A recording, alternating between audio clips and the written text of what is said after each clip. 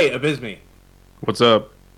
Hey, you remember how last year we established the rule of birthday, Yes. which is that you get one unvetoable film choice? And you live with the consequences. Yeah. Last year, my pick, I believe, was a Girl on the Third Floor, Yes. which unexpected banger. Yeah, that was good. Really knocked it out of the park with that one. I really tipped it into the bucket there. Slam dunk. That choice. We're watching Kazaam. Okay. All right. Where do we watch Kazam? It's on Disney Plus. No, yeah. I feel it's important that our listeners know is that the agreement of birthday doesn't have the word horror movie in it anywhere. Nope. I mean, my pick was kind of a horror movie. Mostly it was just ridiculous. Yeah.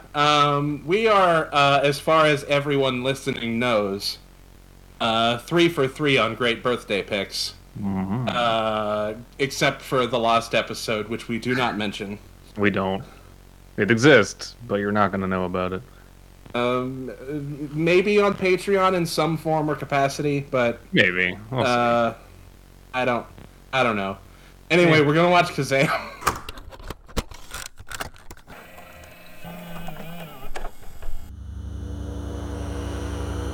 In the 2020s, a pandemic crippled the world.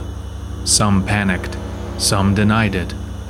These two guys stayed home, drank, and watched movies. These are the Jameson tapes.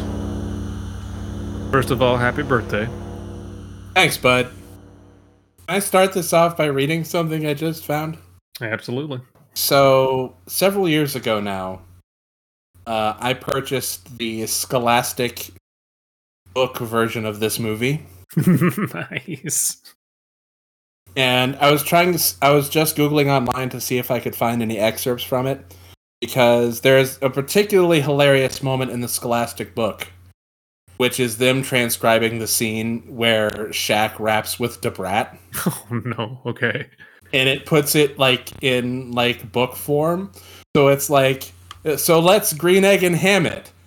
Kazaam rapped. That is an accurate depiction of what happened. But there is, I just Googled on Amazon and found the Kazaam novelization. It's an old book, but you can still pick up the paperback for $5.99, everybody. I just want to get into this review real quick. This was the novel my ex-husband chose for our book club.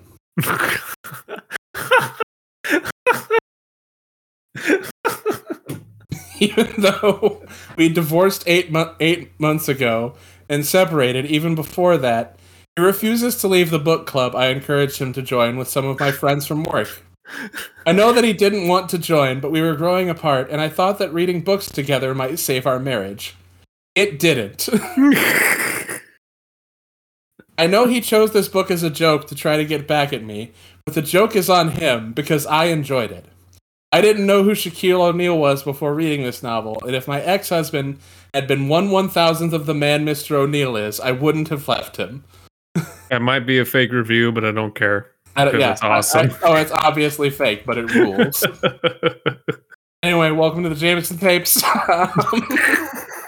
We watched a movie, and it was Kazaam. We watched Kazaam, everybody. Kazaam is the movie we watched.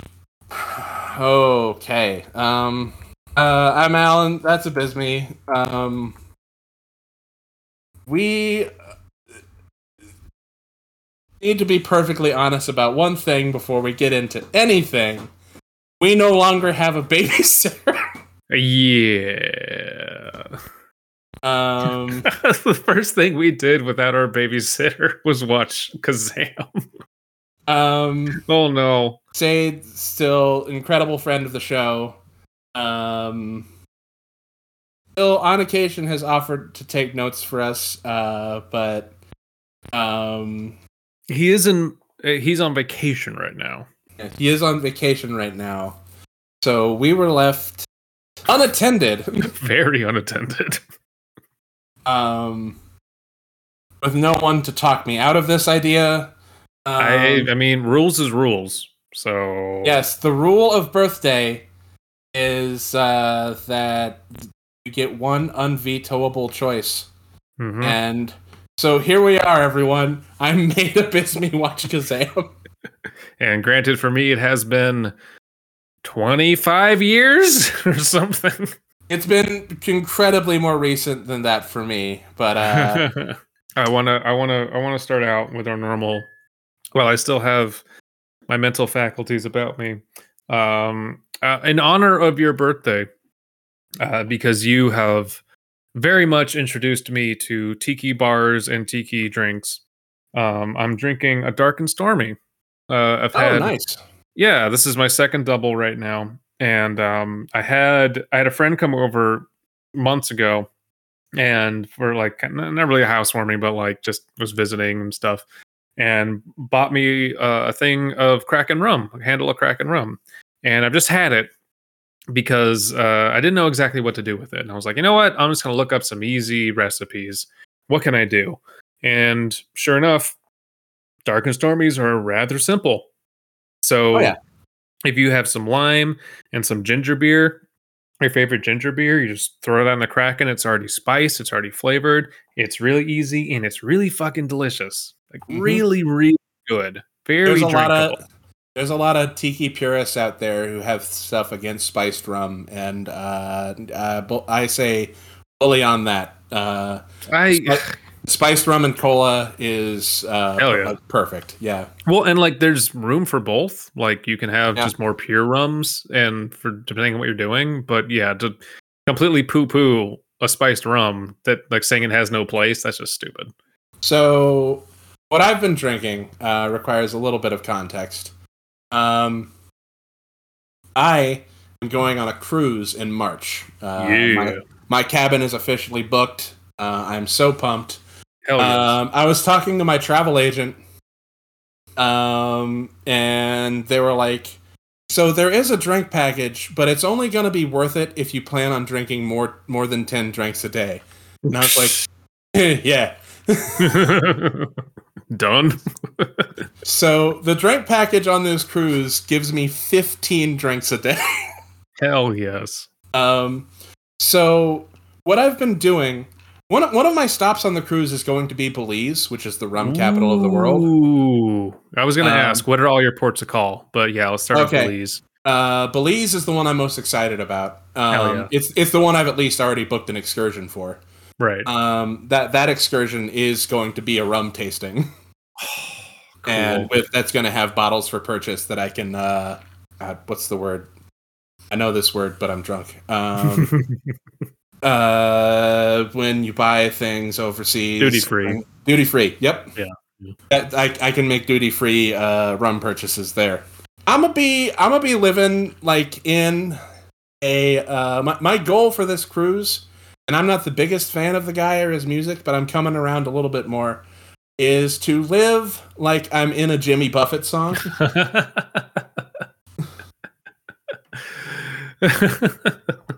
And yeah, I mean, you don't have to love Jimmy Buffett or his songs to want to be on a permanent vacation.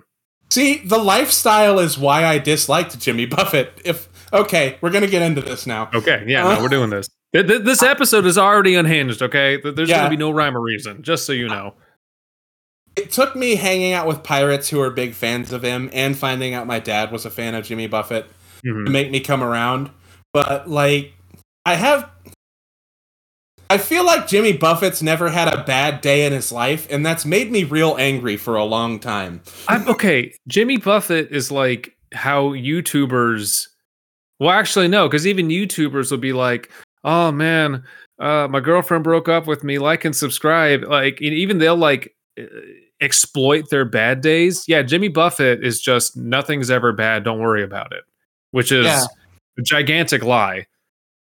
Yeah. So that was maybe my problem with Jimmy Buffett. I've come around considerably more.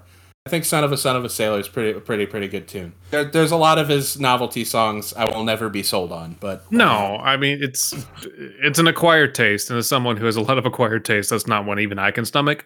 But like one of my favorite bars in San Diego right now is a sci-fi tiki bar, and it really just is like just remove yourself from the equation and imagine you're somewhere else, and everything's fine. Even though you've crash landed on an alien planet. Like, I get it. I can't subscribe to it 24/7, but I get it. I realized I have to make peace with Jimmy Buffett because A, he passed away, and B, I wear Hawaiian shirts a lot. And I feel like that's going to invite Jimmy Buffett fans to approach me in the wild.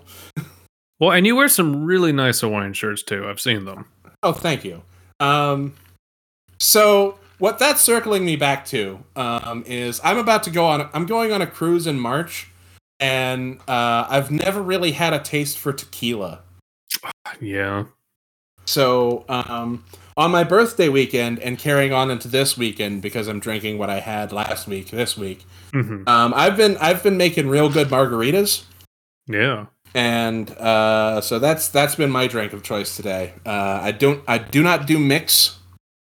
We don't do mix in this household. It is a decent Blanco tequila. My tequila of choice was Terramania, which is the one the Rock sponsors. Okay. And lime juice and what's the orange liqueur? The orange liqueur.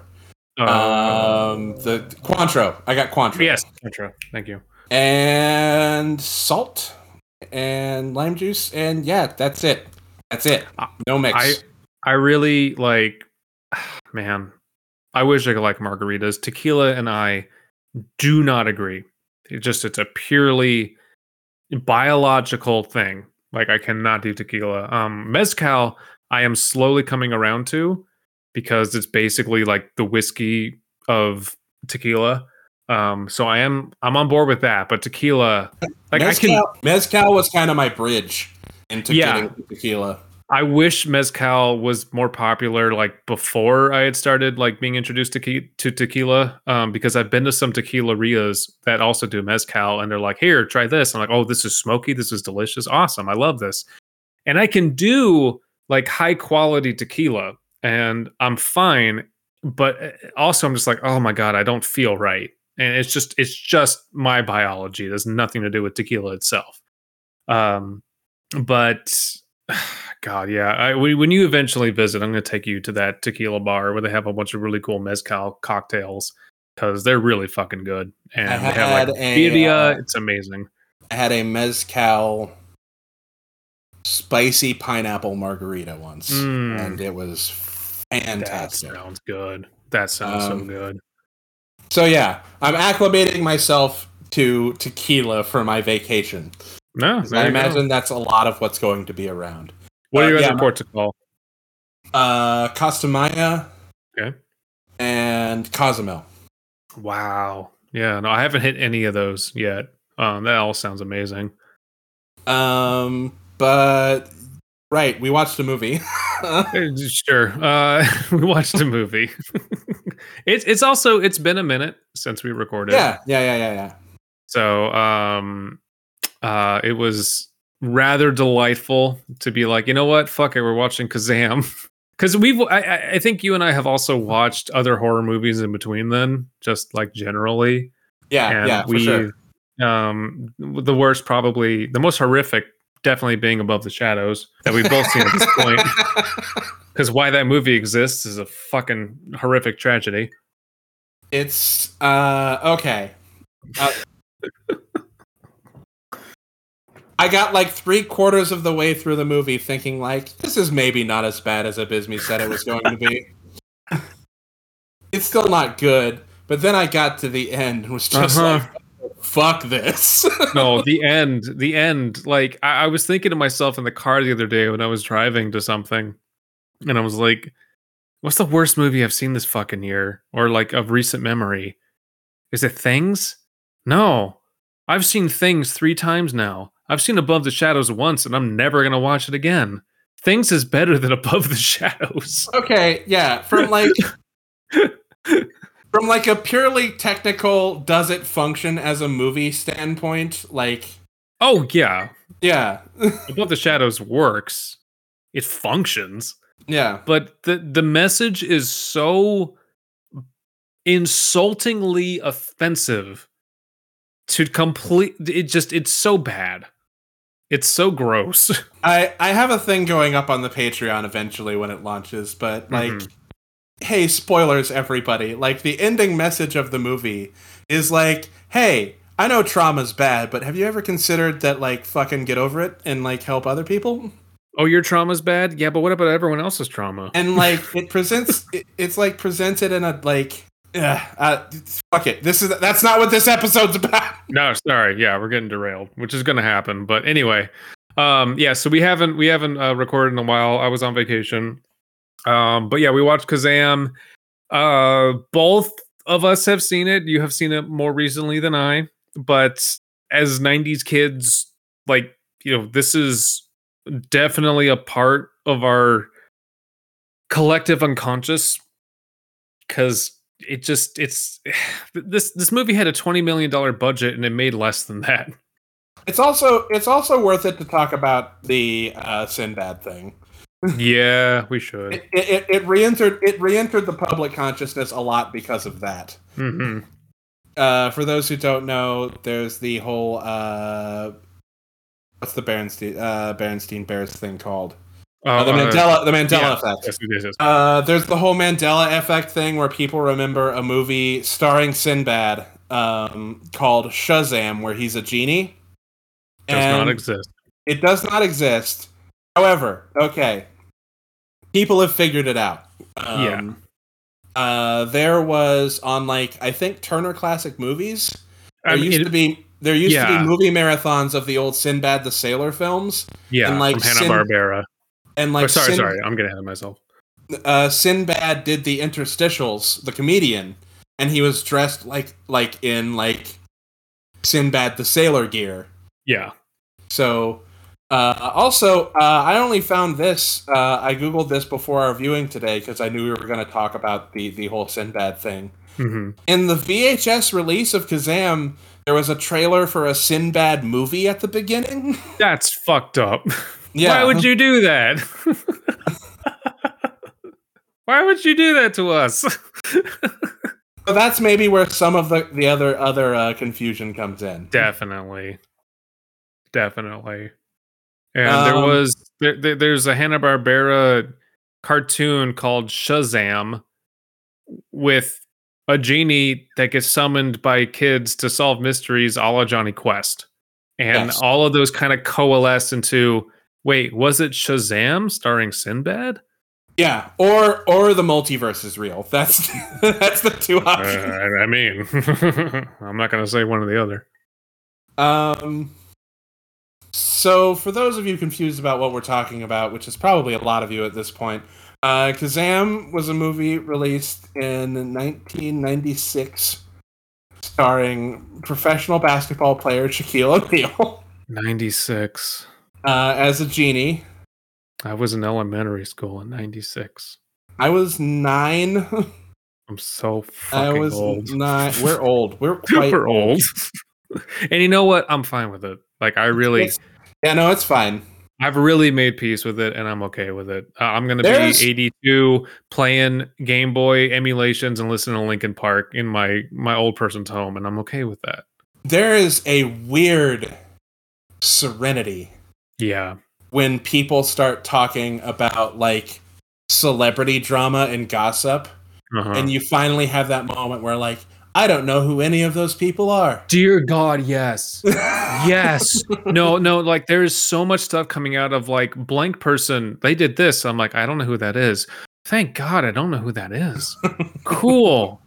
Like, I'm going to sit on my couch and I'm going to rewatch X-Files. And I'm okay. It's okay.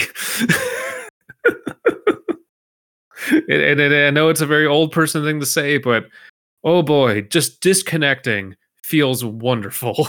I really need to get on that X-Files list. Just the list of Here's all the Monster of the Week episodes.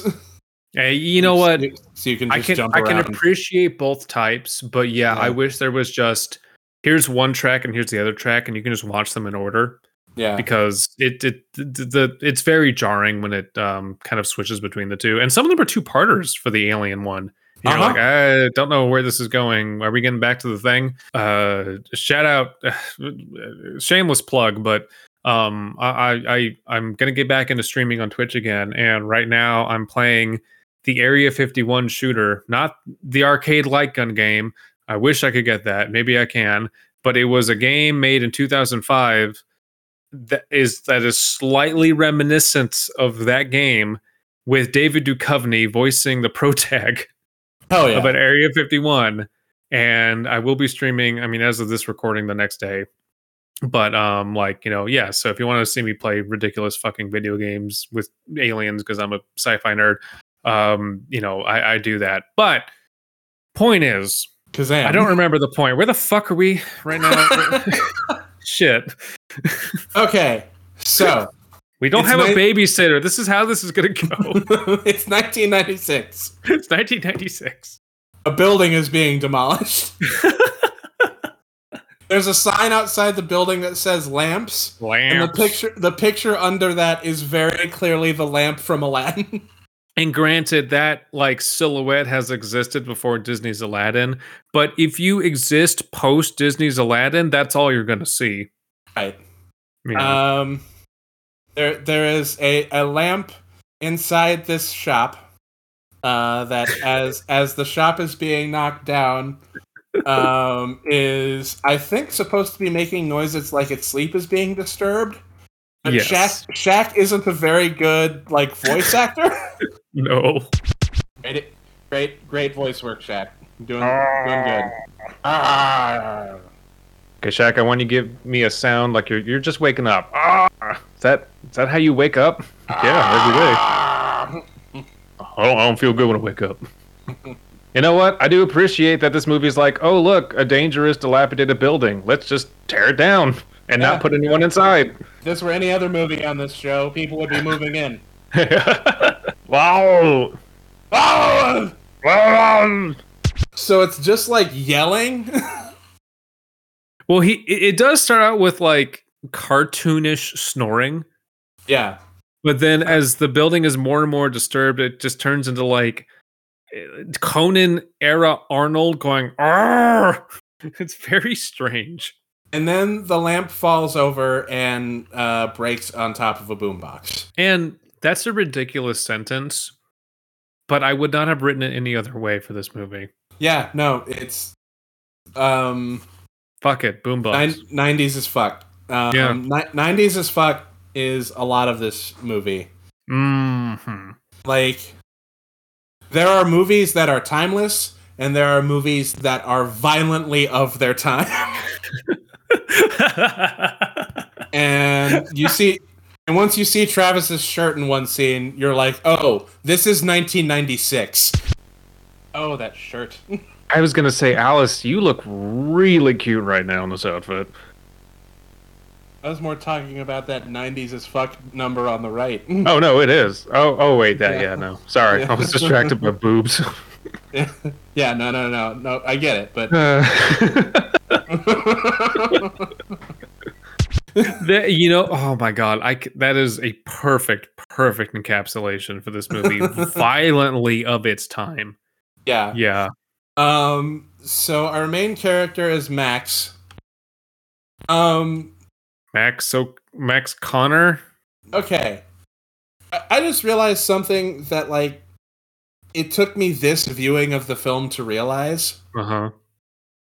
This movie makes a whole big thing out of Max being like an inventor. Oh yeah. And like creating stuff out of trash. And but that does not pay off even a little bit. No. I appreciate the DIY of making your bed into a car. Is Taxi the one to do? He's upcycling, I guess. Sure. He's turning trash into trash in his room.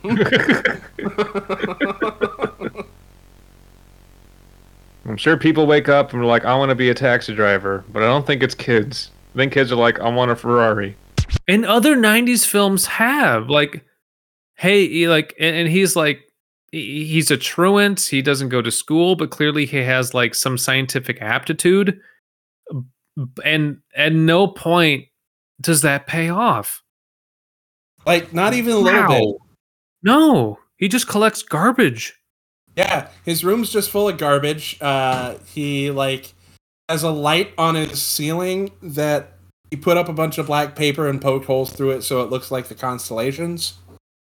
And it looks like shit. It doesn't look good. Most of what's in his room is supposed to be like, oh, I'm a quirky little inventor boy. Like, his room looks like it's full of garbage. Yeah. And we made that joke repeatedly. You put a bunch of shit on your roof. You put up a top and you punched holes in it. The fuck? You know, this could start a fucking house fire. I know. I'm part of the fire department.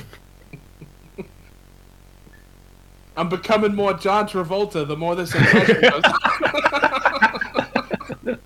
Oh my god.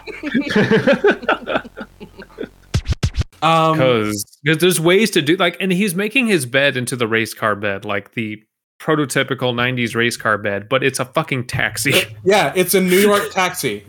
And there is nothing glamorous or radical or cool about being a taxi driver. I'm sorry. I am sorry to all the taxi drivers out there. You've been replaced. Even back then, it wasn't cool. Nothing against you. No kid is like, boy, do I want to be a taxi driver. Kids are like, I want to be Formula One. I want to drive a Maserati. Like, the taxi thing is just strange. That's a strange choice. He's like, boy, I want to be a taxi driver. And we're sitting here like, hey, bad news from the future. Sorry. So our main character, Max, is 12? Sure. Whatever. So he goes to school and he kind of goes to school. He's a truant, so he's like walking just up and down the halls and doesn't even go into class. Right. Which, you know what? Okay, that raises an interesting question. He clearly has no problem just skipping school. Why is he walking down there in the first place? Right. Yeah, no, it's weird. I don't know. It's a thrill thing, maybe, then. I guess, yeah. No, fair enough. He gets assaulted by the world's most organized group of bullies. Like, goddamn, like, gives Ocean's 11 a run for their money. Because they're fucking 12. Yeah. There's a gang of bullies in this movie who, like, in any other movie, like, the bullies get outsmarted or whatever. Yeah. And these bullies, like, over the course of this movie, like, develop a legitimate, like, plan to extort money from criminals. They upgrade. They get smarter. They have, like, resources and strategy, and they employ both of them, and they follow up on their lead, who is Max, because they know that Max, like, has information, so they just continually tap him for information and utilize it. They're the fucking Splinter Cell or, like, Rainbow Six of bullies. It's weird to see because, again, this is an era of, like, bullies are everywhere, and they're just dumb, like, thugs, usually. They don't do anything, and they get outsmarted, like Alan said, and they're gone, like, they're maybe there like 2 scenes. These bullies show up for significant screen time. It's really weird. I just also realized they never get comeuppance at the end of this film. No, they never get caught.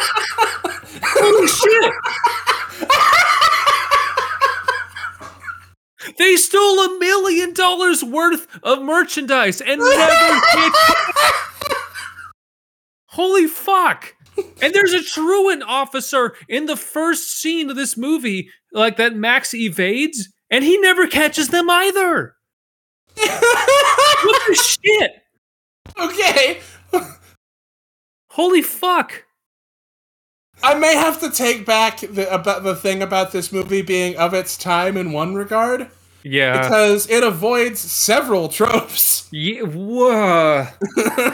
Okay, and like, we're skipping ahead a bit, but, like, these bullies, like one of them, like their brother or something is driving a fucking F-150 to catch Max and like hops out of it at one point to like corner him in an alley. Like there's so much shit going on. Like they corner him in an alley because like the car drives up and they already have him like flanked essentially. Yes.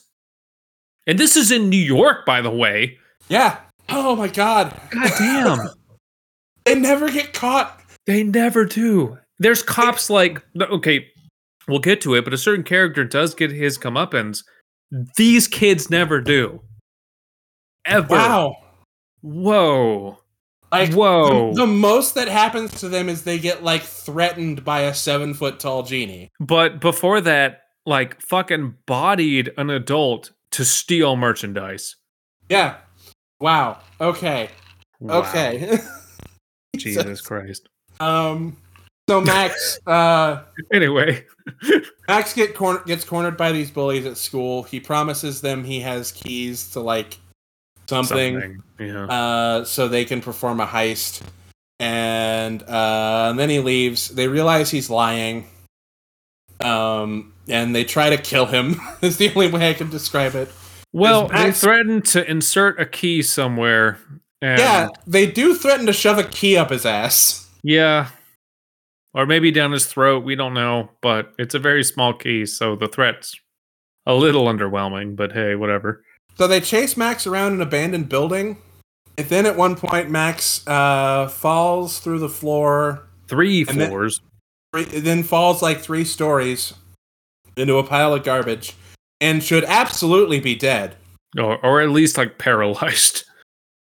If they did this movie on How Did This Get Made, I'm not sure. If they did it, they would make the joke at this point that everything beyond this point is just like a Jacob's Ladder moment. I was thinking of Jacob's Ladder too at that point.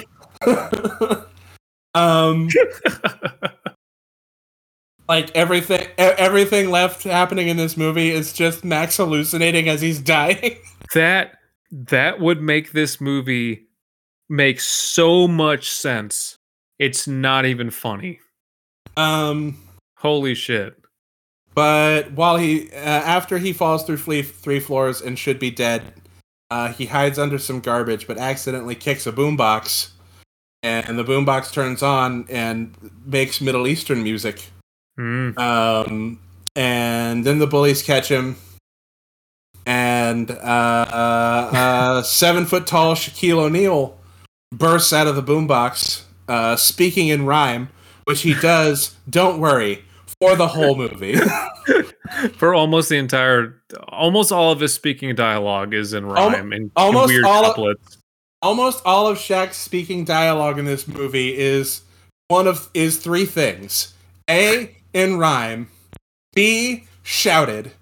And C, ADR. Oh boy. Oh boy, is it. And it is simultaneously the best and worst parts of this movie. It's great and terrible. It's bad. So, by the way, like in between our break, because like we watch the movie, we record our commentary, we take a short pee break, and also like make our new drinks before we do our discussion. And so I paused, and Paprika was like, "What'd you do?" I was like, "Oh, Alan surprised me with Kazaam." She's like, "I fucking love that movie. The raps are terrible." Yeah. Yeah. That describes this movie to a T. Those not aware, 1996 is the time. Shaq was a very popular player. He's a very charismatic dude. And I think him being charismatic carries a lot of this film, actually. Oh, absolutely. But he was also, at the time, trying to be a rapper. And as someone who owns the Shaq Diesel album, let me tell you something. It was not going well. I just want to, I'm Googling right now. Video games in 1996. Quake, Mario Kart 64, Duke Nukem 3D, Crash Bandicoot, Resident fucking Evil, Tomb Raider, Pokemon, First Generation, Twisted Metal 2, Like, this is the mindset of 90s kids in 96. Like, we're firmly into 90s kids stuff. And then Kazam comes out. Yes. Also, 2 years before this, Shaq Fu, the video game, came out. That's true. And I think Shaq Diesel, the album, actually came out around the same time. When was the first StarCraft? When did that come out? 98. Okay, so like 2 years. Okay, we are pre-StarCraft. We are pre-StarCraft, and that is a cultural touchstone. I don't care who you are. Anyway, a 7 foot tall Shaquille O'Neal dressed in Middle Eastern garb appears out of a boombox. Yes, and scares all the bullies away. Well, not before one of the bullies is like, "Oh, someone who's affronting me, I'm gonna grab a baseball bat and hit this man because this is fucking New York." Yeah. Oh yeah, we haven't mentioned. Well, I think we'll get into it a little more here soon. But everyone's in this movie has put on their most New York possible accent. Is it is it bad that I'm looking at this gang of bullies and I'm like, where's their movie? I want all of their deep lore. Yes. Because the one with the platinum hair looks almost kind of like non-binary. Like fucking like non-binary fucking God, Eminem's alter ego, Slim Shady. Like, there's so much going on with that group. I'm like, where's this movie? Also, one of them is fucking cool. One of them is Efren Ramirez. Yes, one of them is fucking Pedro. And we had to revoke our vote from Pedro because he's a bully. The kid from Napoleon Dynamite. Maybe. It totally is. Huh? That's Pedro. Damn, Pedro. I trusted you. Thought you were better than this. Now I can't vote for you. Because I know your sordid history. You lost my vote, Pedro. I rewatched Napoleon Dynamite pretty recently. Dude, me too. And like, it's still fine, but my reaction while watching it was just like, man, everyone loved this movie. I watched it when I was like 14 or something, whenever it came out. So many jokes went over my head, and I appreciated it a lot more this time around.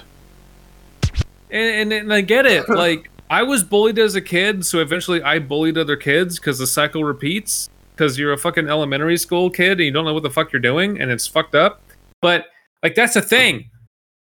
Like, this movie needs to exist. Okay. Anyway, the genie pops out. Can't show his powers are real because he hasn't been awake long enough, I think is how it was explained. It's very weird. Like, it's very Deus Ex. Like, you can't show your powers because reason. And you could say you're not awake long enough. You could say you're not in tune with your master. And I hate saying that word. Long enough. Oh, yeah. And no, that gets real weird later. Oh, we'll talk about that. That's fine. It's not explained. And you're kind of meant to just, like, write it off as, okay, whatever. Like, he's not at full power yet.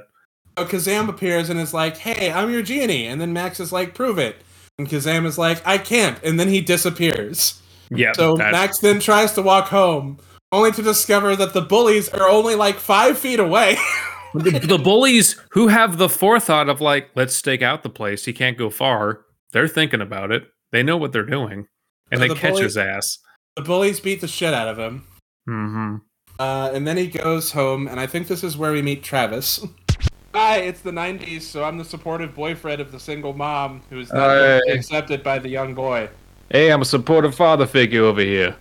He's a fucking VHS. Not trying to take the place of your father. I just love your mother, and I want to marry her, and also I want to wear all of his clothes.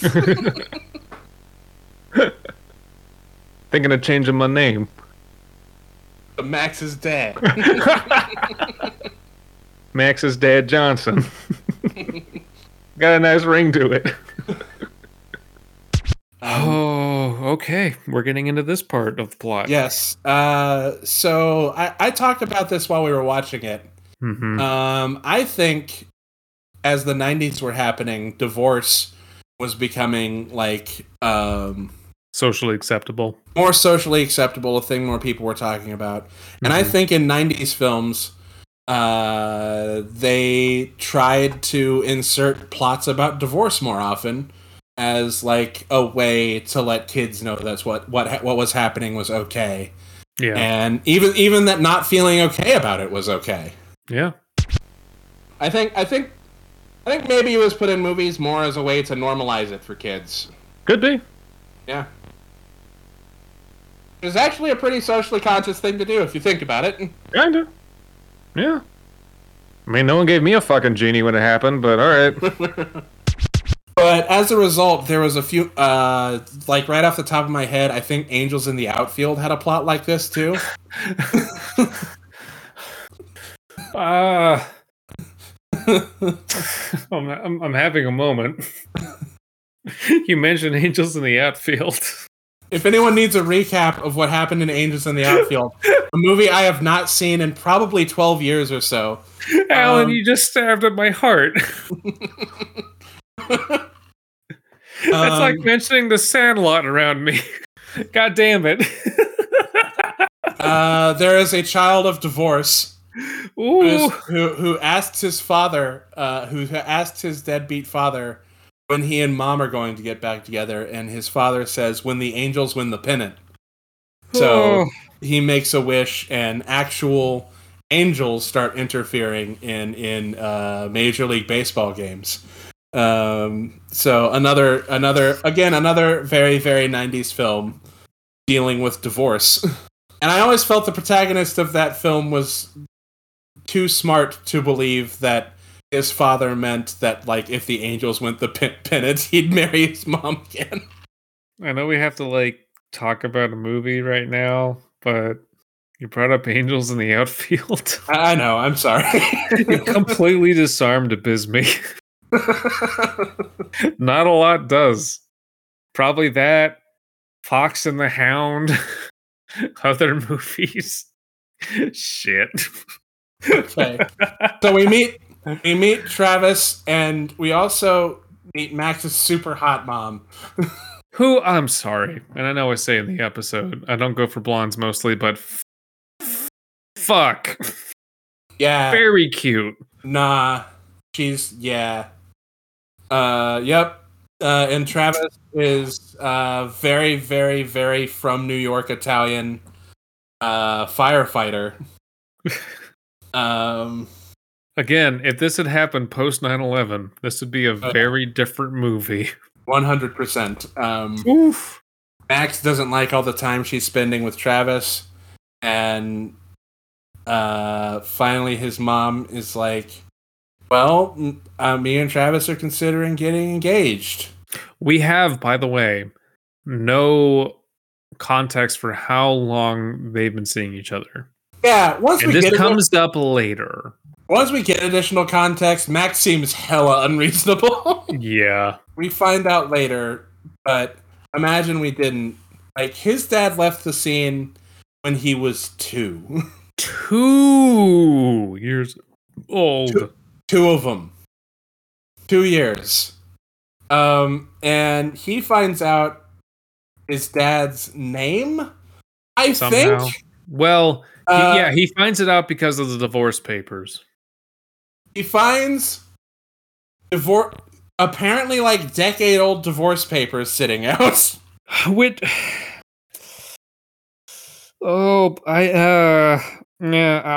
gonna get into this later.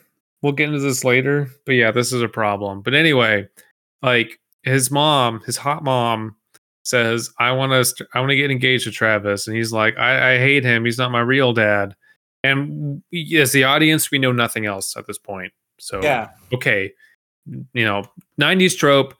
Mom's remarrying. You're not my real dad. Blah blah blah. And so he goes and he looks at this shitty ceiling with his crappy black paper. And what happens after that? What happens after that is using his apparently masterful detective skills, having his real father's name, he immediately tracks him down. a block away or something. Like, yeah, a block away. We have to get into his dad a little bit. God, yeah.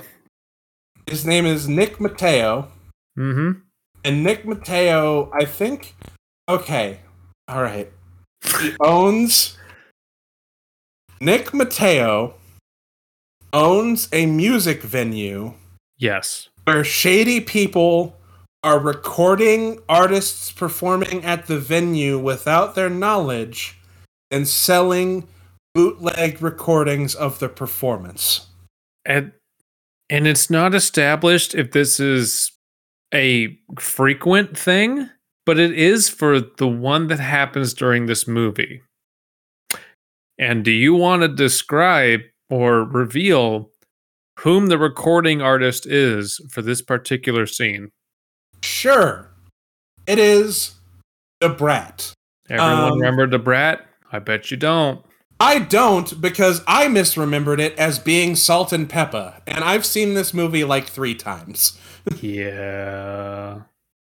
The Brat, by the way, is D-level TLC. Yeah. The Brat. Sorry. Yeah. Sorry. It is mentioned several times.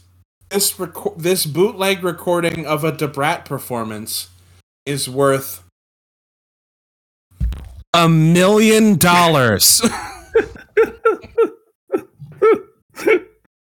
And both of us thought, no, no one's paying for that.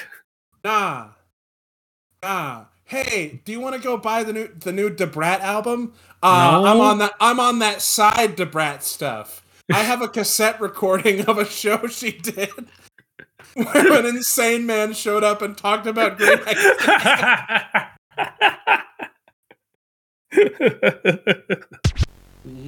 This is a weird concert. Is this a song, or is this just like have a beat in the background and talk? Is everyone just vibing?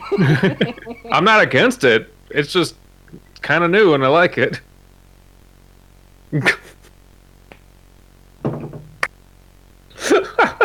Yep. Yep.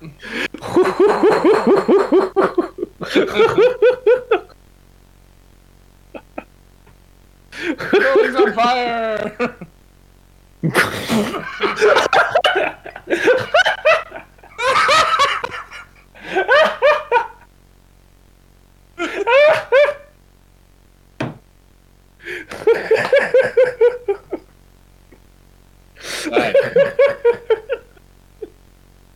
These are like these. This is fucking like Will Smith levels of family-friendly rap, but it works. Let's green egg and ham it. Goddamn. Why are you sweating so much, Kazaam? You said 9 words. It's really hot in here, man. Look. So let me get this straight. These bullies came upon a hit, or I guess a lick, to steal a master of a pirated concert to ransom. Yeah. That is both the lowest stake conflict and also like the most unique I've ever heard. And also, these bullies are maybe like the best criminals I've seen in any film. Yeah. $1 million? Were you filming TLC? Who was this? It was Debrat. It wasn't even that good of a show. Debrat was like the shitty TLC. Like D level, yeah. No, I'm no disrespect to Debrat, but sorry. Get on my level. I'm on the underground shit, man. I got the B-sides. Fucking square up. Oh, yeah, so I don't even know where we are in the story at this point, but no, we're skipping ahead. Yeah, we're skipping ahead. You're very much skipping ahead. Max goes to go see his dad, and his dad is like, "Who the hell are you?" Who the fuck are you? Because you haven't seen him since you were 2. Also, Kazaam is following him around at this point. All the time, just popping in and out. Okay, which fine, Jimmy. You know, okay, I get it. Hold on, catching up mentally. Yeah. Back. Okay, before Double margarita. before we restart, Okay. I have to send you an image I just found. And just read the tagline at the bottom.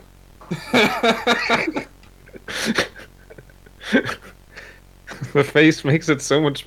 This whole fucking image is great. Like Marmite on my toast. I guess you could say I'm pretty weird. It just has a bunch of money over a book with a flaming skull next to it.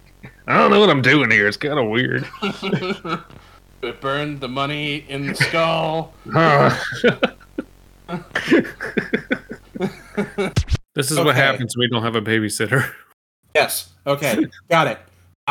Okay. That is when we go back to the warehouse. Yeah. Where Max is the Rat King. Well, yeah. Max is kind of like, my dad doesn't know who I am. I'm depressed, which fair enough. So he goes back to this random warehouse in New York and is like, I built all this random stuff from garbage. So I'm going to sit on my garbage throne and flick the switch that turns all the lights on to illuminate my garbage throne. Kazam shows up, and somehow they end up in a bike race against each other. And hey, Kazam's magic starts working again, and the bike starts flying around the room. With peak 90s special effects. Oh, yeah. They're delicious. Max now believes that he's actually magical and makes his first wish. Also, it's important that Kazam explains that he only does material wishes. Yes. He can't, change, the emotions of people or, alter reality in a sense, I guess. He can't do ethereal wishes. He can't wish for love or to force love or to bring people back from the dead. Kind of like that one Disney movie. Yeah, but he seems even more limited than the Disney one. Even way more, yeah. It's just like, you want shit? I'll give you shit. Just call it out. So Max finally makes his first wish, which is that junk food rains from the sky. In a scene that is fucking gross. It's gross, but it's also rather clever. We get a few really gross close-up shots of burritos and hamburgers splatting against the floor of this dirty warehouse. And then eventually it turns into a torrential downpour of fries and then candy bars, gumdrops, Skittles. Most importantly, Mr. Big Candy Bars, sponsored by Mr. Shaquille O'Neal himself. It doesn't live up to the actual terms of the wish, which is from the floor to the sky. It would have filled up the entire thing, but hey, whatever. It's at least a pretty cool visual. It makes sense, and it takes its time, which I appreciate. It's like the 90s, not quite as good version of the Willy Wonka candy room scene. Yeah. If it also took place in a dirty warehouse. It's the New York grime is just omnipresent in this film. That actually kind of works. Yeah, it does. Max goes to see his dad again and says his last name. And at this point, his dad is like, "Hey, this is my kid. Hey. And orders some pizza. And the pizza man's Kazam. Oh, wait. Nope. Sorry. We have to go back. It's important. Yeah. The candy scene is also the scene. Oh, god damn it. Yeah, okay. Where Kazam says, Max is like, "How long do I have to make the wishes?" Kazam is like, "I'd prefer if you made them fast so I could just go." Yeah. And Max is like, "But I don't have to." And while sitting on a throne above Kazam, he says, "So I own you then. I'm your master." Mm-hmm. I'm gonna play that reaction right now. Oh. Nope. No one thought about that one. Maybe give it a little more thought.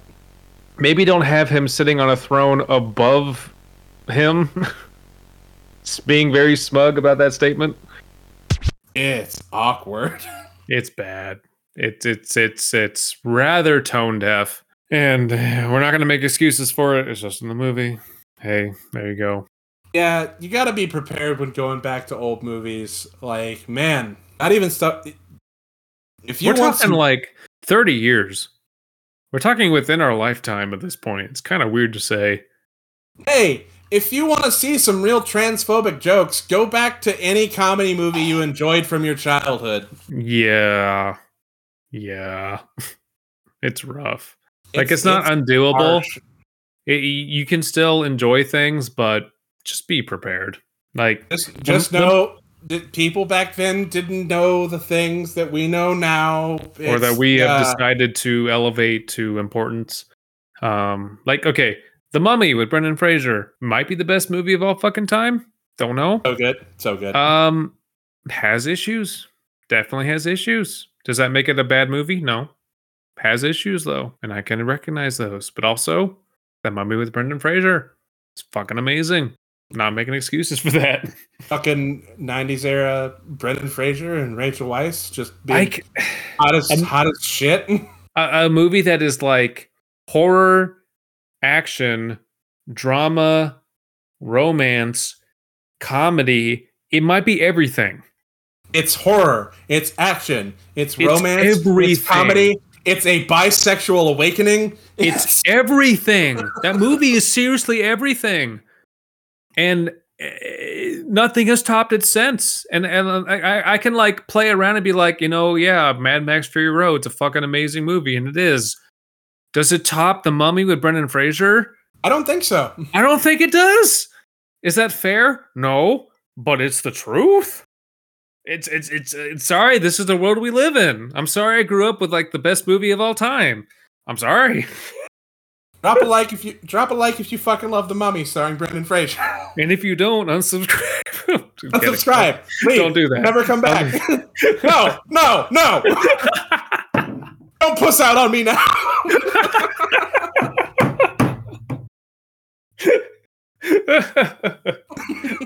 I watched the what is that fucking YouTube channel, or like they interview actors who like revisit their most iconic roles or some shit. Like the title of the video is like Brendan Fraser discusses his most iconic roles or some crap like that. I forget what it is. Yeah, no, but you've seen it. And he was talking about The Mummy, and someone said like, would you ever redo The Mummy like even like now? And he's like, fuck yeah, I would. I would do a Mummy 4. Absolutely, I would. I'm like, oh my god, I love you, Brendan You get it. Everyone, go watch Doom Patrol. I need to finish. I have Max again, so I can finish season 1 and continue on because it was really good. Yeah, it's actually really liked it. One of like Doom Patrol as a comic was like really weird and gonzo, and I'm glad they were faithful to it. Yeah, seriously. Anyway, Kazaam. The fuck were you talking about,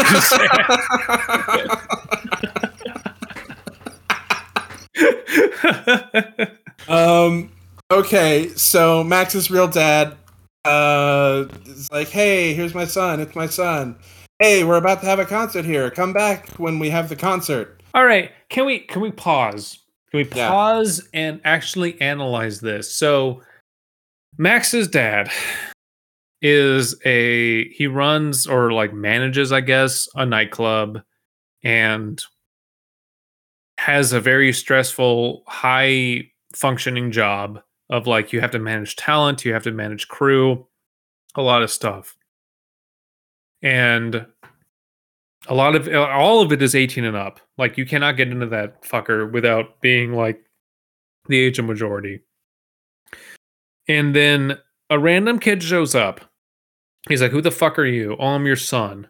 Hey, let's stop the entire party and let's like shoo away champagne because my son is here. Let's order some pizza, which of course Kazaam delivers really quickly.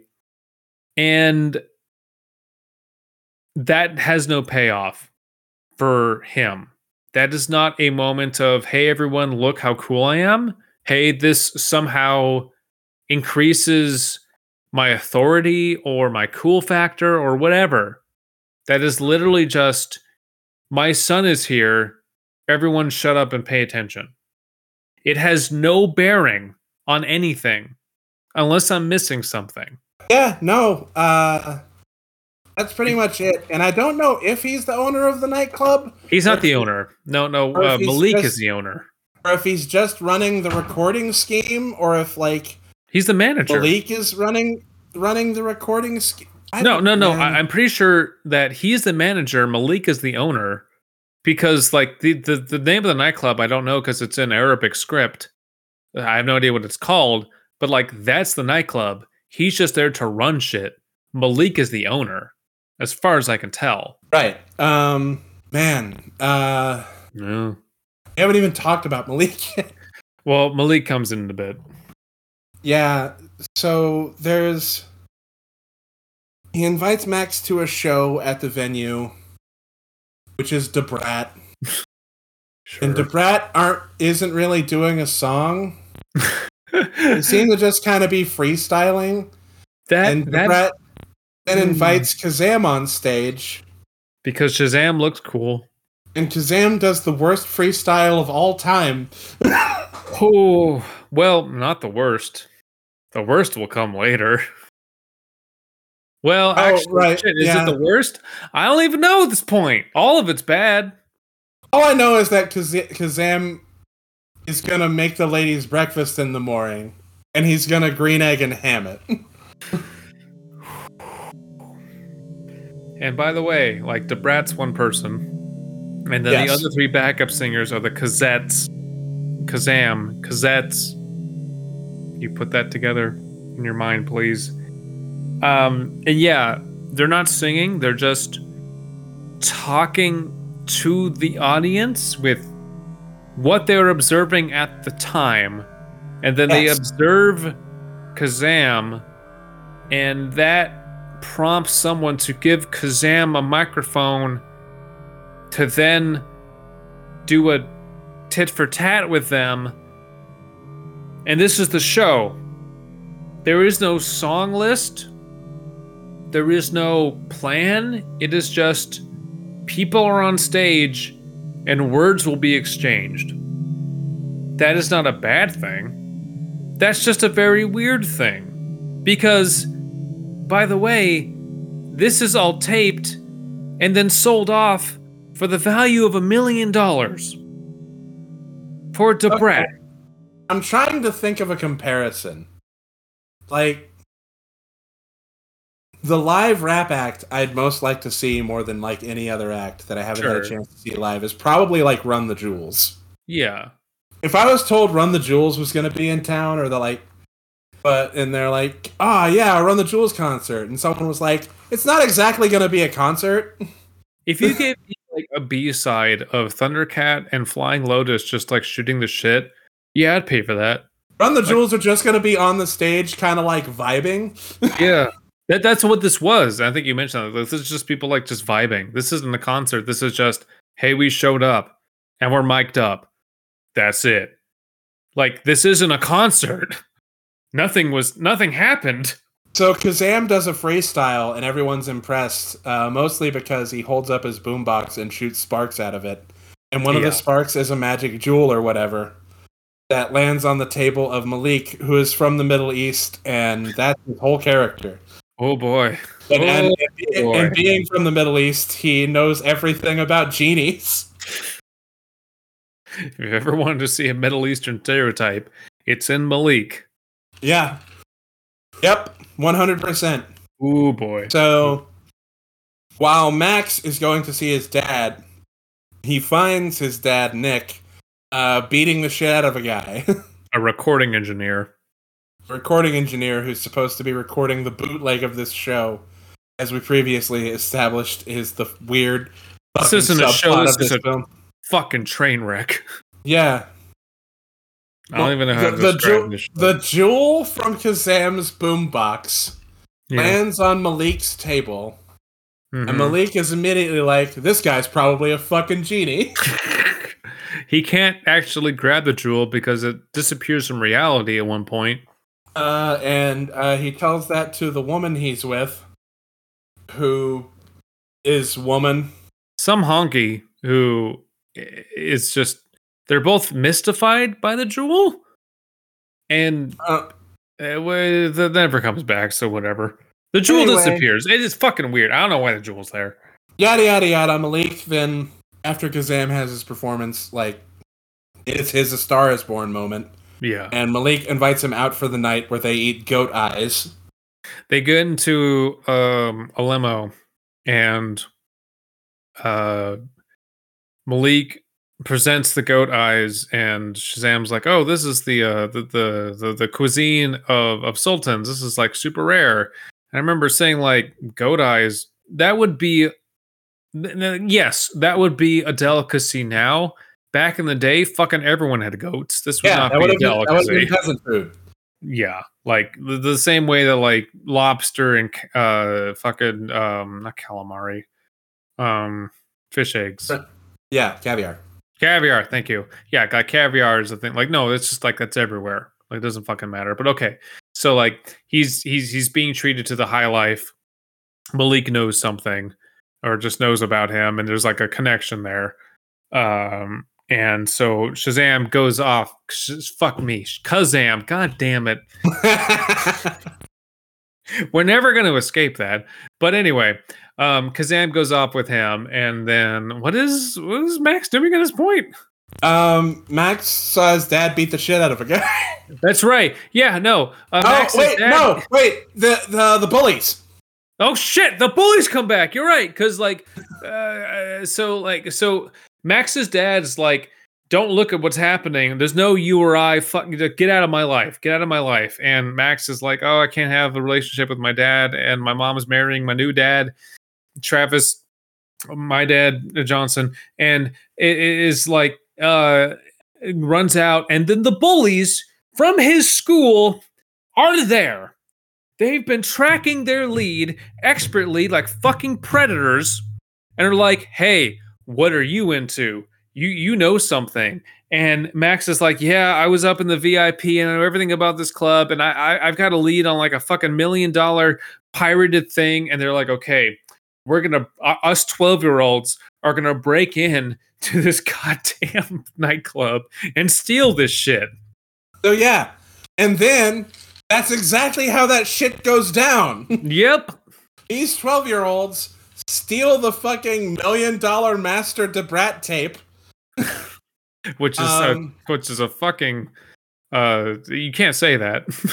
It's not a thing. In the process, kicking a bunch of full-grown adults' asses. Yep. And make off with the tape. And like, that's just a successful heist. Yeah. They do that. No lives lost. So, they're all good. So Max wakes up the next morning and Kazam is in bed with him. Yep. I think we even skipped on the reaction to when he's a constellation.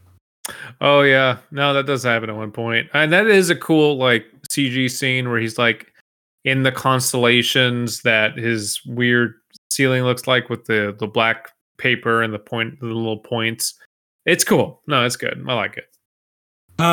So we also get to a point where Kazam is showering in his room. Yeah. And like he is covered, but he's talking to a 12-year-old and he's showering and exposition's happening, and I can't follow any of it because Shaq is showering in front of a 12-year-old. There's a 7-foot-tall nude man. Yeah. It's weird. It's like supposed to be all cartoony. It's just strange. It's off-putting. So Max goes to breakfast, and his mom is like, "You're grounded, mister." And his mom was wearing a really, really nice robe. It looks really good. Yeah, she is. Anyway. And then Shaq shows up in a suit, in like a dress shirt and a bow tie, and says he's Max's tutor. Yep. There's an overly long scene of eating French toast with special effects, and Jack clearly wants to fuck his mom. Anyway. Yep, yeah, don't we all? But anyway, Moving on from that, because that scene means nothing. It just ends. Oh yeah, he doesn't go to school. He decides to skip. He decides to skip school.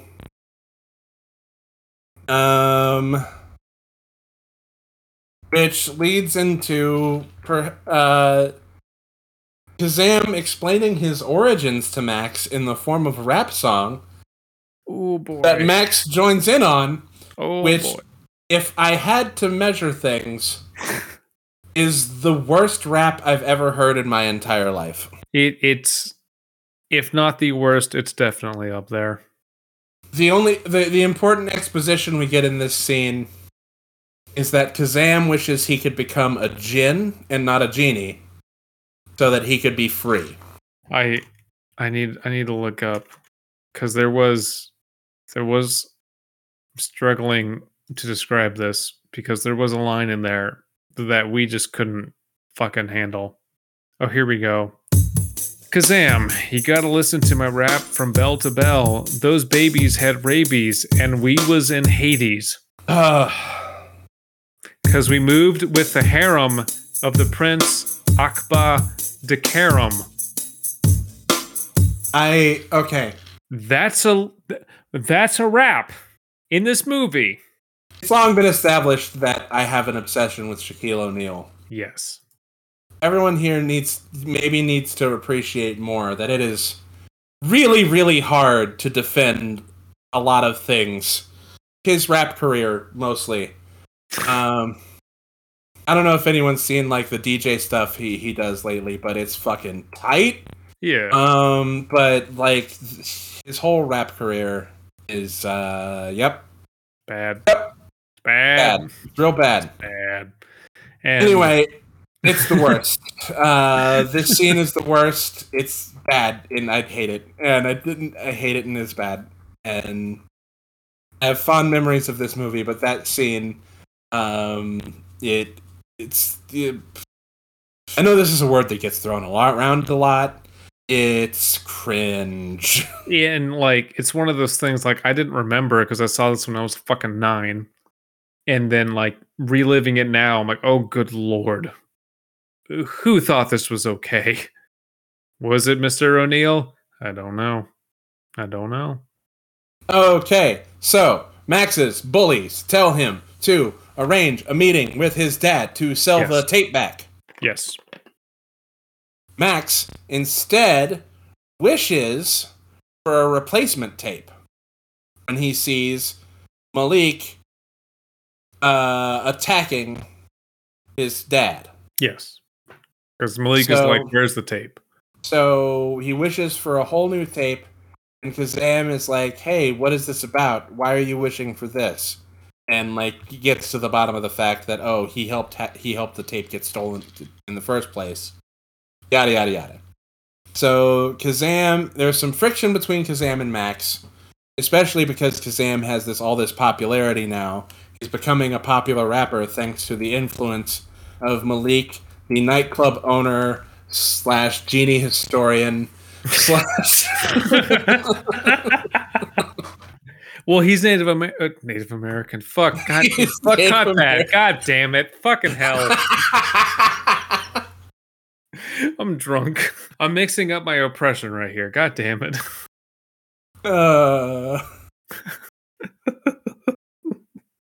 Keep going. I'm just going to shut up.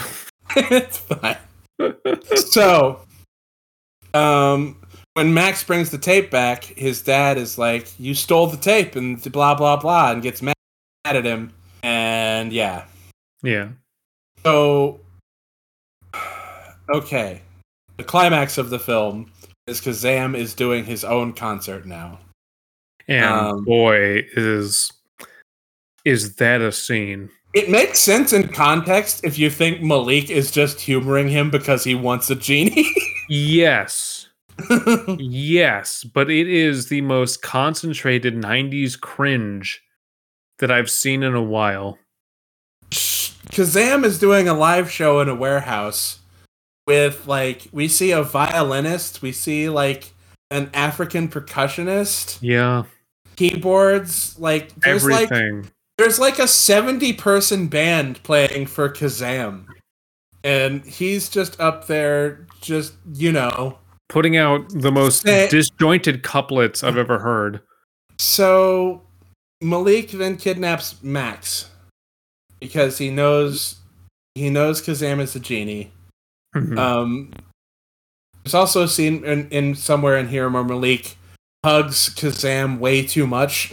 Oh yeah, just like nuzzles at his bosom, essentially. Yeah.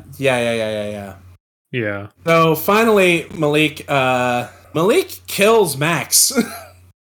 Just throws his ass down multiple flights of stairs, which if he had seen the movie prior would know that can't kill Max. It should, but it don't. I will make out with your father. I will marry Travis. Then I'll be your dad. Your nightmare come true.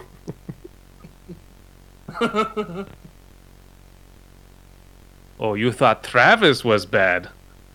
Look at me. I eat goat eyes. I will be the new Travis. I'm thinking about changing my name. Travis Max's Dad Johnson.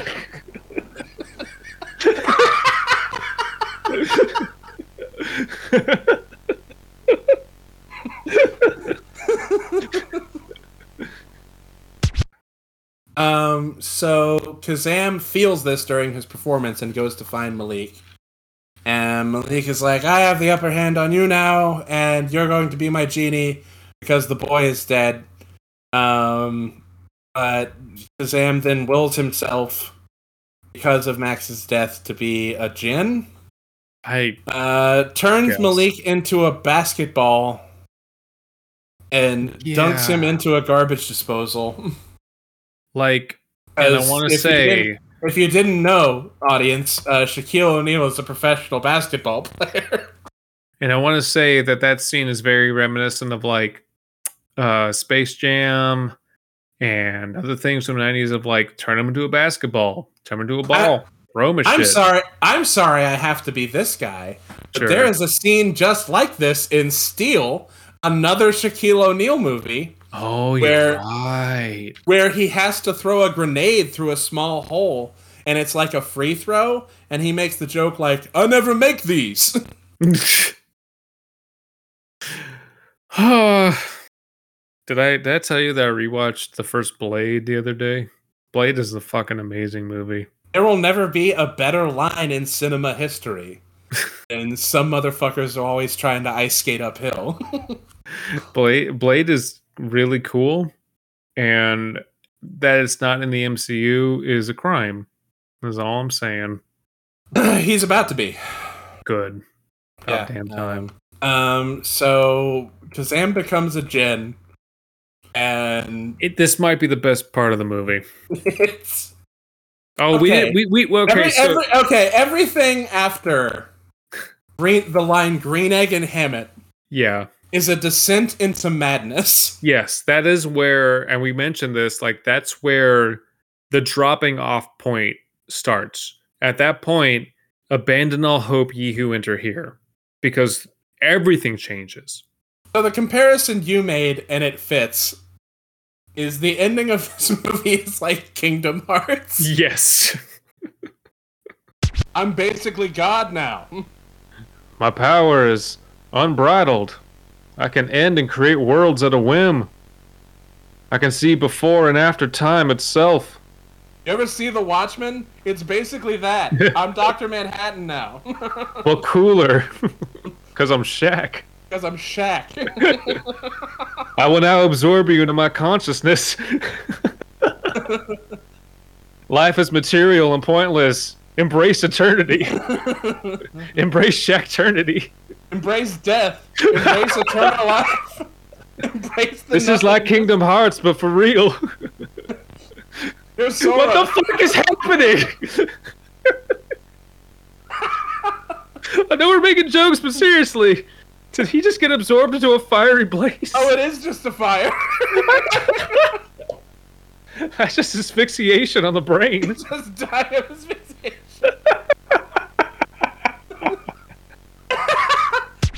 Abandon logic. Abandon everything. Fuck it. Jack becomes a djinn and, like, essentially becomes a living god. Brings Max back from the dead. And you know what? Gives him the Keyblade. Sorry, pause. We made the mummy reference. In the mummy, Imhotep becomes a giant sand wall with a face. What does Kazaam become? A giant firewall with a face. He sure does do that. He brings Max back from the dead, gives him the Keyblade or whatever.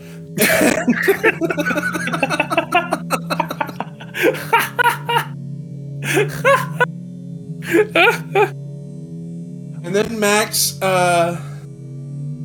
steps away from the wreckage of this burning building to where his mom and Travis are, and they're there to comfort him. Travis rescued him. Okay, so here's the thing I didn't realize until I watched this movie. Like, Max's dad was killed. He should have been, yeah. No, like, I didn't realize until watching it this time that Malik had Max's dad killed. Yeah. And that Kazaam brought him back. Yeah, because it was a perfect wish. Because he's a djinn. Yeah. And yes, that was his second chance that Max tried to wish for earlier in the movie, and he makes reference to that. Yeah. So Max's dad walks out of the wreckage, and the cops are immediately onto him for all the shit he did.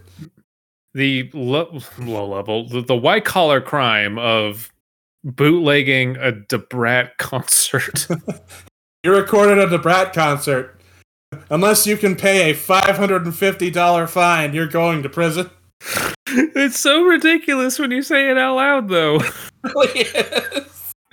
You bootlegged a Debrat concert? Oh boy.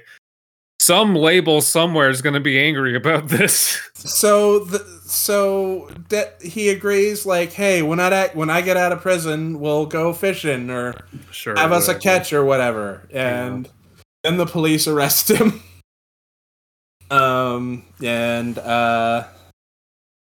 Max has made previous references to the films in the film about how he wants a hot chocolate. Uh-huh. And he mentions it here, and suddenly, no, not fucking joking, on top of a sewer lid, yeah, a delightful hot chocolate appears. If you said, here's a free hot chocolate that's on top of this manhole cover, I would kick that shit over and walk away. Yeah, but he stops and picks it up, and amazingly, his mom and Travis aren't like, what are you doing? That was on the ground. Yeah. But he looks up, and there's Kazaam with woman. Malik. There was a woman with Malik through all the scenes with Malik.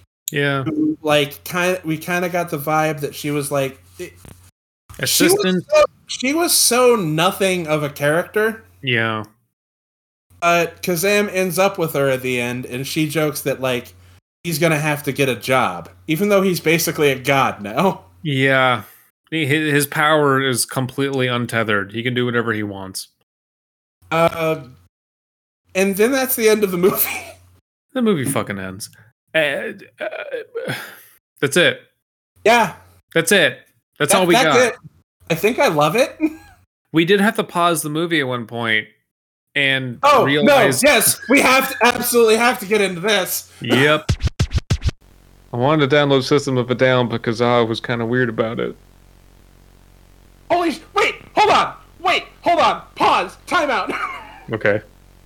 Did we just connect the title of this movie being Kazaa back to this movie being entirely about pirating?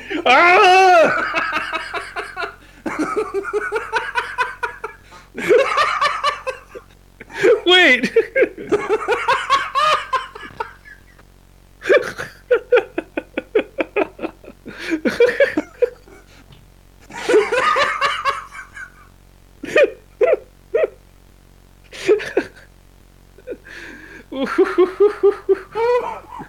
I don't think we've ever paused a movie on this show other than to take a pee break.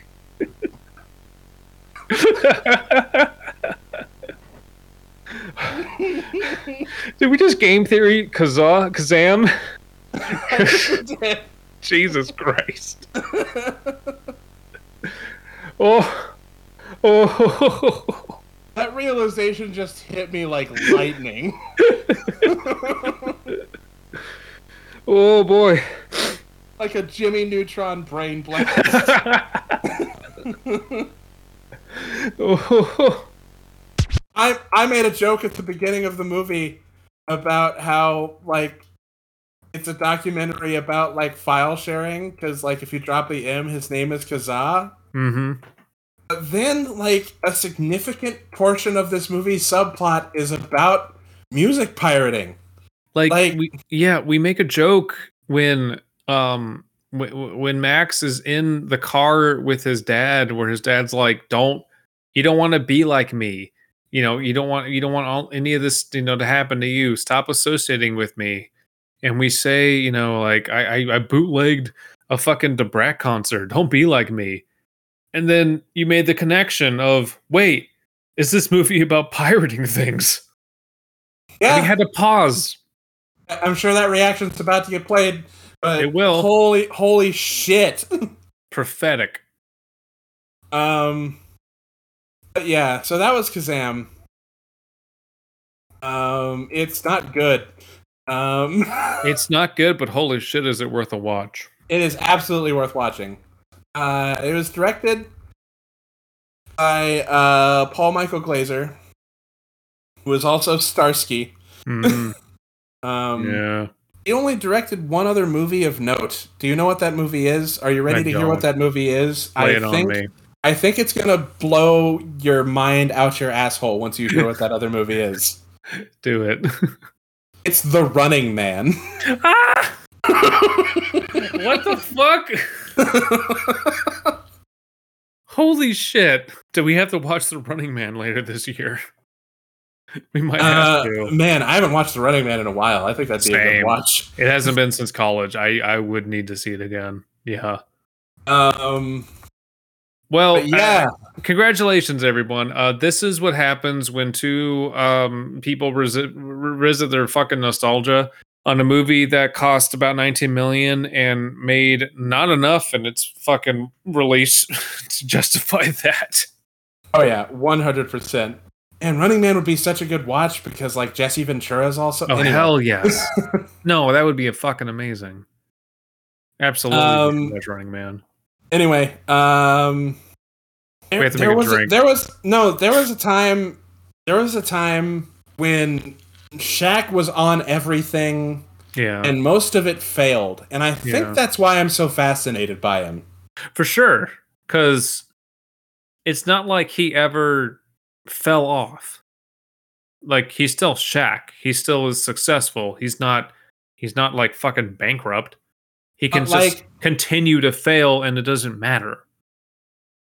Like, we live in an era when if someone has a bad enough flop, they're done. Yeah. But, like, this is an era where, like, Shaq, within the span of 2 years, A, released Shaq Diesel, B, released Shaq Fu, the video game, and C, was in this movie, and he's still incredibly successful. He's still out there. Everyone knows the name Shaq. Like, yeah. Fucking fascinating. So here's to Shaq. We have to make a cocktail for this movie. Oh, okay. Well, it has to be 90s as fuck. But it has to, it can't be good. So when I think of Middle Eastern drinks, oh no. I think of hibiscus tea. Oh, I was gonna say aniseed, but yeah, we can do hibiscus. What can we add to hibiscus tea to make it 90s as fuck? I mean, hot toddy. That just sounds good. Toddy. Yeah. A hot alcoholic hibiscus tea just sounds good. Yeah. Okay. Okay. You know what? I'm gonna Google 90s drinks. I'm way ahead of you. Zima's the first thing that pops up, of course. Bolt, Surge, Ecto Cooler. This is all Jesus Christ. This is all just soft drinks. Crystal Pepsi. Okay. I hope you're ready for the craziest fucking thing I'm ever going to say. Yeah, no, do it. Because if I think of things that are failures from the 90s, okay, you're going to make a hibiscus tea. You're going to make it alcoholic. Uh-huh. But you're also going to get some agar and gellan gum, mix it, and make it like orbits. Oh, boy. You're going to have floating balls of gelatin in your hibiscus tea cocktail. Yep. Okay. That, and if you could swing it, get some Lucky Charms, take the marshmallows out of the Lucky Charms, and that's your garnish. Be served along with green eggs and ham. Yes. That is... And a Mr. Big Bar. What are we calling this? Embrace Shaqternity. We're gonna call it okay. Godai. A floating Godai spritzer. Oh god. Oh ew. Yeah, okay. Not really a spritzer because it's not carbonated. A floating Godai toddy. Yeah. The Godai toddy. Ooh. Oh boy. You're welcome. If you drink that, don't talk to me. I don't want to know who you are. Yeah. That sounds awful. So what's your spider room moment? That's tough. I think it's him, not when he's in the constellation cutout thing. It's when he CGI emerges from it and like slinks down. Oh yeah, the we wall. absolutely did not talk about some of the terrifying things that happen in this movie enough. Just the disgusting early CGI of Shaquille O'Neal being rendered in okay, weird shit. We didn't talk about what I think is the scariest thing that happens in this movie. Yeah. That doesn't get explained. Okay, I have my answer. It's the scene where Max is calling for Kazaam, and then Max appears in his beverage. Oh my god, what the fuck? Yes. He appears in his like water glass and then just manifests from somewhere else. And is wet. Yes. And it's like and shrugs that off of like, hey, I need you to do something for me. What the fuck just happened there? It's inexplicable. Like no one thought to explain that. Like that wouldn't like just traumatize people. It's fucking weird. I thought I was going to have a hard time with Spider Room moment, but nope, that's it right there. There's so many. For me, it's Shaquille O'Neal slinking down a wall, having been nothing but constellations, and then it's weird. It's weird. The whole thing is strange. Terrifying. Yeah. It's like movies these days are struggling to achieve that type of uncanny. They just need to look back a couple decades. Yeah, for hints. Sure. Oh boy. Anyway, that was Kazaam. You're welcome, audience. You are very welcome. This was my fault. But I am happy I made it happen. No apologies. Yeah. Anyway, if you like what you hear, please subscribe to the Creative Horror Network on YouTube. You can listen to us on Apple Podcasts. And by now, we probably have a Patreon. You can subscribe and listen to all sorts of other stuff, including, by this point, probably all of my thoughts on Above the Shadows. Which was a considerably worse movie than Kazaam. Good lord, yeah, a lot worse. So, hey, thanks for joining us. Bye. Bye.